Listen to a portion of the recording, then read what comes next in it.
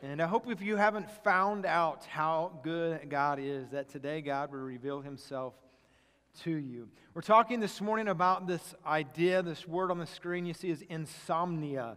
What keeps you up at night? And some of us, or maybe some of you, have struggled the last 12 months with laying awake at night. How many of you have had opportunities to stay awake at night a little worried? Anybody like that?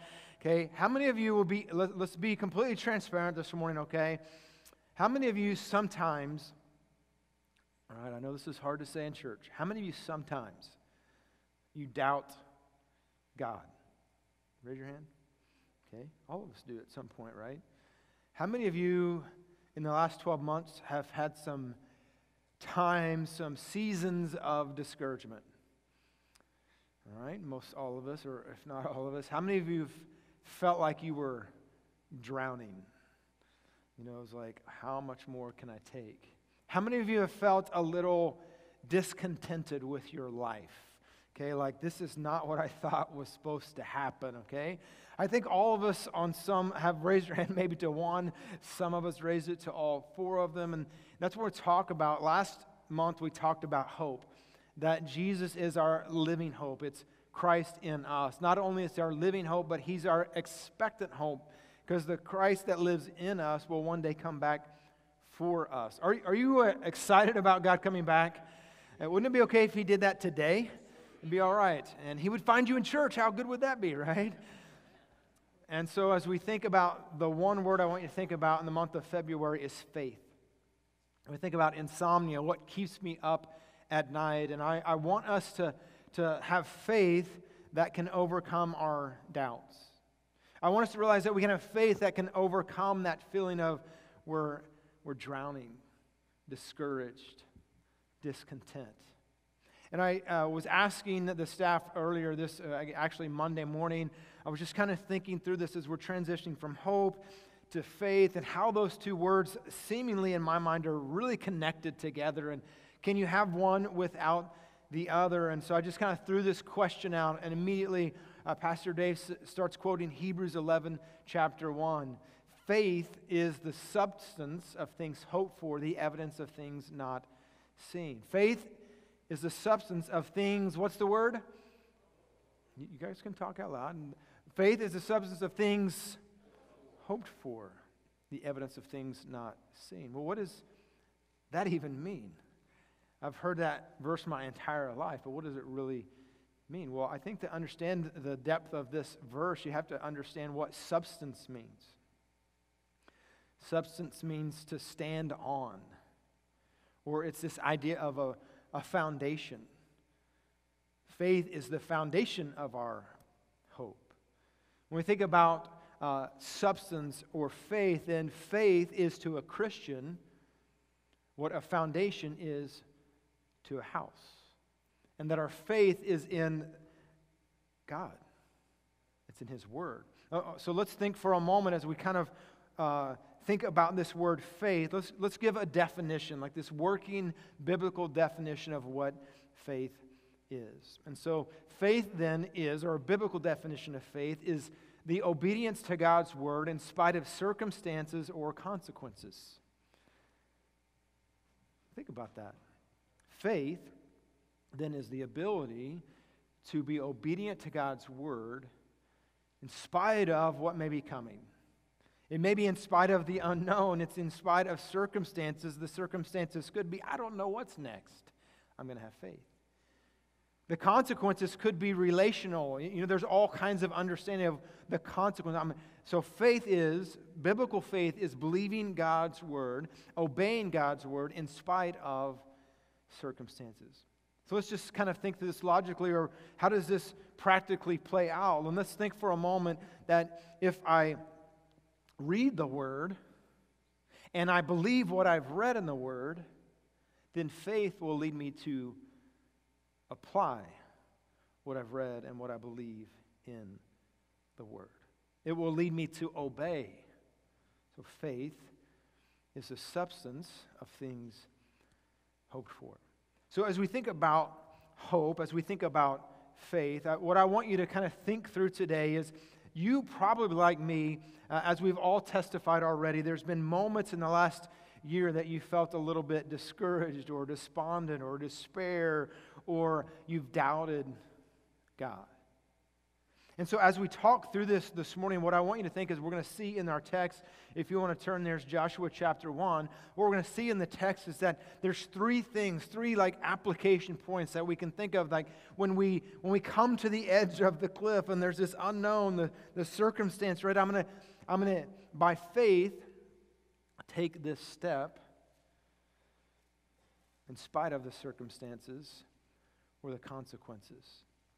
Stefan gave us a little bit of our context of our passage this morning, but I'll kind of expound on that a little bit. So in Joshua chapter 1, what has just taken place is, as Stefan talked in Exodus 17 about Moses and kind of laid out some of the amazing things that God did with Moses. And Moses was one of the greatest leaders of all time. Biblical history, secular history, everyone would claim that Moses was, there's so much leadership that we can learn from Moses. And Moses is like 1 million people, the nation of Israel, out of slavery. They've been in slavery for 480 years. And Moses is the one that God chose to lead the people out. And all the things that God did through Moses, they led across on dry ground, and the water from the rock, the manna from heaven, and all these battles that Moses had won.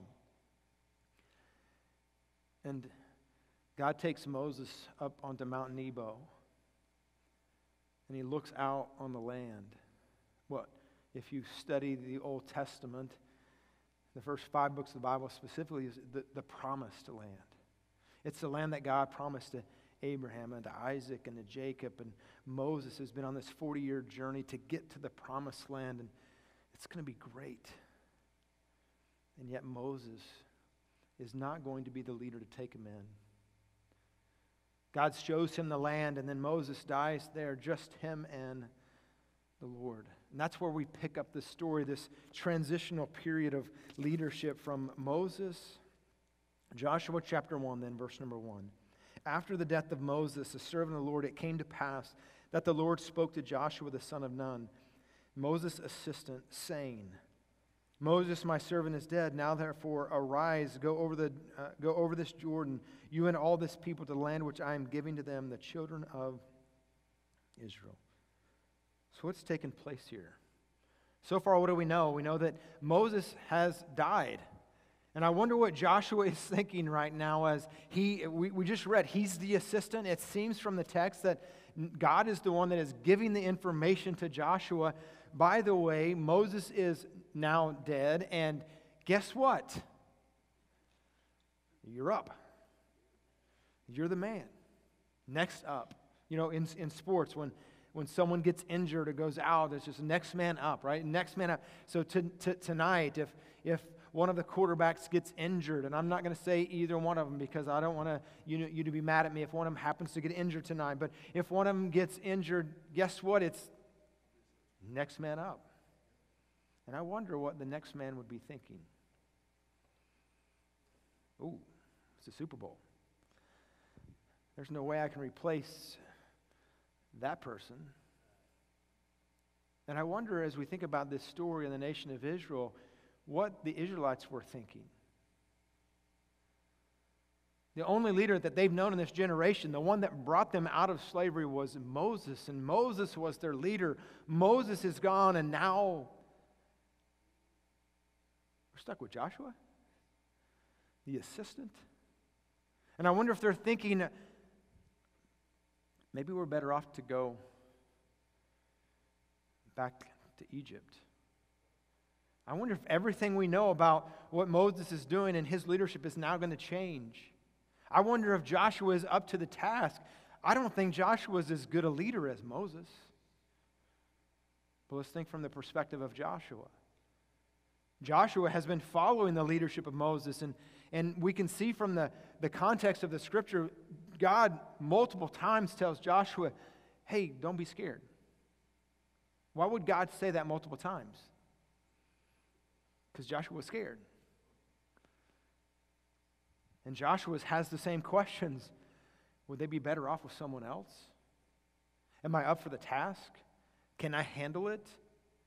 And I would say that probably most all of us in the room in the last 12 months, maybe even the last week, we've had some similar questions. The circumstances were probably different. But maybe you have questions. Maybe you're doubting, God, are you sure this is what you want me to do? Are you sure that I can handle whatever it is you've brought into my life? God, I'm not so sure. I'm not sure if I'm up for the task. And what would God tell us today? What does he still tell us in his word? Well, let's look at what he tells Joshua. Keep looking, verse number 3. Every place that the sole of your foot will tread upon, I have given you. As I said to Moses, from the wilderness and this Lebanon, as far as the great river, the river Euphrates, all the land of the Hittites, into the great sea, toward the going down of the sun, it shall be your territory. Verse 5. No man shall be able to stand before you all the days of your life. Look at this next phrase. As I was with Moses, so I will be with you. I'll not leave you, and I won't forsake you. Aren't those powerful words from the Lord? And it seems like we should just put a period on this story over. What we're going to read here in a minute is God 2 more times is going to tell him the same thing in these short verses. Because I think, what I believe is that Joshua didn't quite get it. Oh, I'm not sure, God. I still doubt you. Well, see, what Joshua didn't have is the perspective that we have. Because we have the perspective of reading this story and thinking, Joshua, he told you, wherever your foot goes, it will be yours, it will belong to the nation of Israel, that no one can stand against you. Does those words sound pretty familiar? We just sang that. That no one can stand against you, that God is bigger than all of our problems. And Joshua is sitting here thinking, God has told me this. Don't be afraid. I'll be with you. And it seems like that should be enough. But again, Joshua doesn't have the perspective that we do. Looking back on this, we can say, Joshua, guess what's going to happen? In just a few chapters, you're going to lead the nation of Israel across the Jordan River, just like Moses did. And I wonder if the words then would ring to Joshua as they did, as God says, as I was with Moses, so I will be with you. Joshua doesn't have the perspective while we read this in the time that God is speaking to him, that in just a few short chapters, he's going to lead the nation of Israel to defeat Jericho without losing one soldier from the nation of Israel. Joshua didn't have the perspective to know that in chapter number 10, there's going to be a battle and night is falling, but the Israelites are winning, and Joshua's going to say to God, could you just stop the sun for a moment? Could the sun stand still? And what does God do? He stops the sun. Joshua doesn't know that yet. So what does that speak into us? Let me give you the first point I want you to think about. I would encourage you to write this down, because we all come from different perspectives today. And your fear may not be my fear. My fear may not be your fear. What your doubts may not be my doubts. But I'm going to assume, and I'm going to probably be right, that all of us walked in here this morning with some kind of fear, some kind of doubt, some kind of anxiety, some kind of thought that I can't handle this. And what would God say to you? So how can we have faith to be obedient in spite of the circumstances and consequences? Number one is this. You may not know what happens next, but God does. And He is with you. And like Joshua, as we read the story, verse 5 should be the ending. I'm with you. No one can stand against you.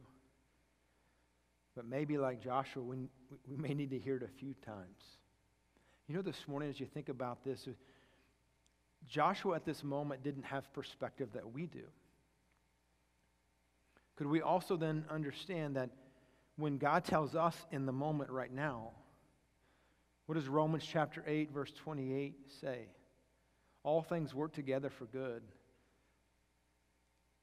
to those who love God, to those who are called according to His purpose. Do we believe this morning that God is in control? Yes or no?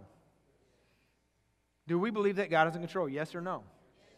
Is God bigger than your problems? Yes or no? And like Joshua, though, I think we're the same. I think we live so much in the moment. And if we could fast forward 5 years from now, and the fears and the anxiety and the doubts we have in the moment, we would look back and say, well, God was with me. Why did I doubt? God was bigger than you fill in the blank, whatever you're dealing with. And so I have to say, even though I don't know what's next, what was the definition? I'm going to obey God's word in spite of the circumstances, and sometimes the circumstances are unknown. I don't know what's next. And so I'm simply going to trust that God does, and He's with me. Do you believe that God knows what's going on? Do you believe God is good? Do you believe God is in control? That should settle it, shouldn't it? What's great is it's not just this verse. I mean, you could think of all kinds of verses in Scripture. I think of John 14:7. It says, He dwells with you. As a follower of Jesus, God is not just with us. He's in us. Not only does John speak to that, but we see in Matthew 28. Remember one of the last words of Jesus, what we know as the Great Commission? How does He end that? I will be with you always, even to the end of the age. Philippians 1:6 says, being confident of this very thing, that He, God who began a good work in you, He will complete it. He'll perform it until the day of Jesus Christ. He's working. Philippians 4:19 says, my God shall supply all your needs according to His riches in glory. It's not dependent on me. So the promises that God spoke into Joshua, we see all throughout Scripture. Hebrews says almost the same thing. I will not leave you. I will not forsake you. And then he says, I love the statement. I think it's Hebrews 13:6. After he says, I won't leave you, I'll never forsake you, so you may boldly say, God is my helper. What can man do to me? So this morning, maybe we just need the reminder. I don't know what's next, but God does, and He's with me. And if God is with me, we just sang the words, who can be against me? Those aren't just words. It's Scripture. We are more than conquerors through Him. All things are possible through Christ. Again, faith is believing and obeying God's word in spite of the circumstances or the consequences. Let's keep reading. Verse number 6. Be strong and of good courage, for to this people you shall divide as an inheritance in the land which I swore to their fathers to give them. He's kind of doubling down. What I already told you, everywhere your foot lands is going to be yours. He just kind of says it in a different way. Verse 7 only. Be strong and very courageous, that you may observe to do according to all that the law which Moses, my servant, commanded you. You see in verse 7, even though God told him in verse 5, I'm thankful God understands us well. Because some of us in the room need to hear things more than once. Can I get an amen to that? Some of us need it more than twice. And he says, Joshua, be strong and courageous. As I was with Moses, I will be with you. And then he says, my servant commanded you, do not turn from it to the right or to the left, that you may prosper wherever you go. Verse 8, this book of the law shall not depart from your mouth, but you shall meditate on it day and night, that you may observe to do according to all that is written. There's this cause and effect here. Verse 8. He tells him to read the word.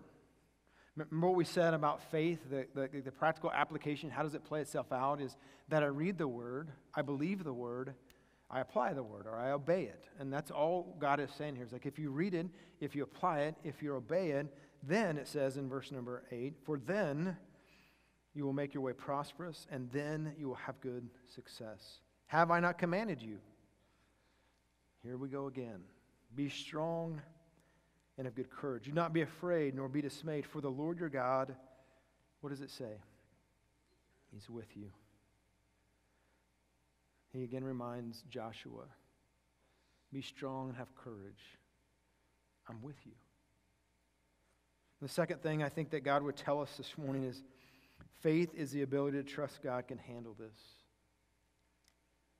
Again, as I look around the room, as I think of all those that may be watching online, what you're dealing with is probably a little bit different than what I'm dealing with.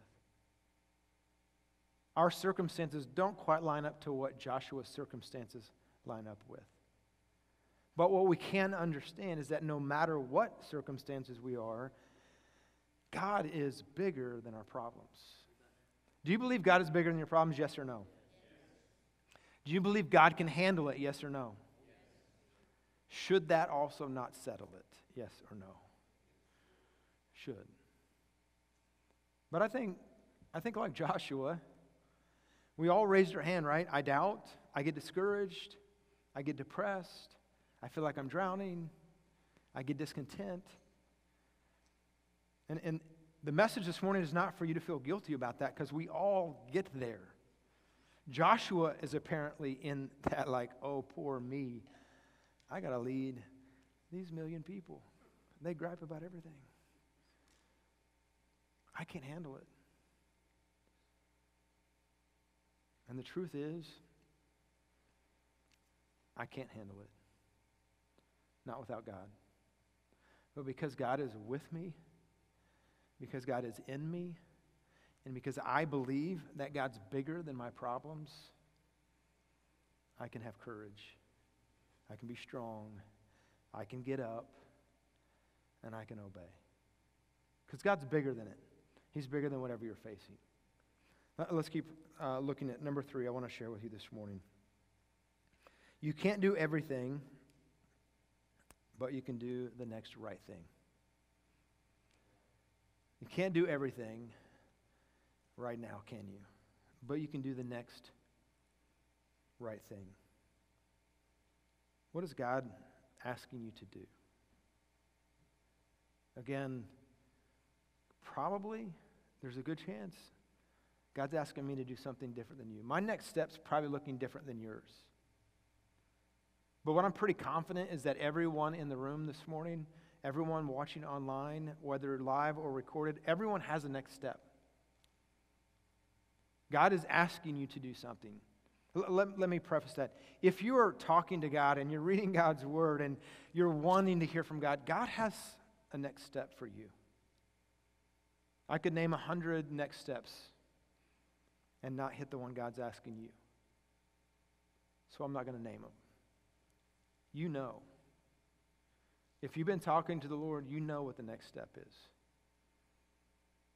And will you take it? Will you take the next right step? You know, as I think back on my life, there's been a lot of moments in my life where I have felt like Joshua. I can't handle it. I remember in 1995, I just graduated from Bible college, and I found myself in Austin, Texas as a student pastor. And I unpacked all 10 of my books and put them on the bookshelf and sat down in my office and thought, I have no idea what to do. And I wasn't just feeling inadequate. I really had no idea what to do. And I remember, back then you had phones on your desk. You guys know those, and had a little cord to it and everything. And I picked up the phone, and I called Steve Switzer. And I said, hey, I got a job. Now what? And I look back, and I think, God was with me. God got me through it. And every new situation I've been in, I've had the similar thought. I can't handle this. And I'm sure you're sitting there this morning thinking, God, I can't handle this. What God wants us to hear is, I'm with you. You may not know what the next step is, but Trust me. I can handle it. Just do the next thing. Take the next step. What is God asking you to do?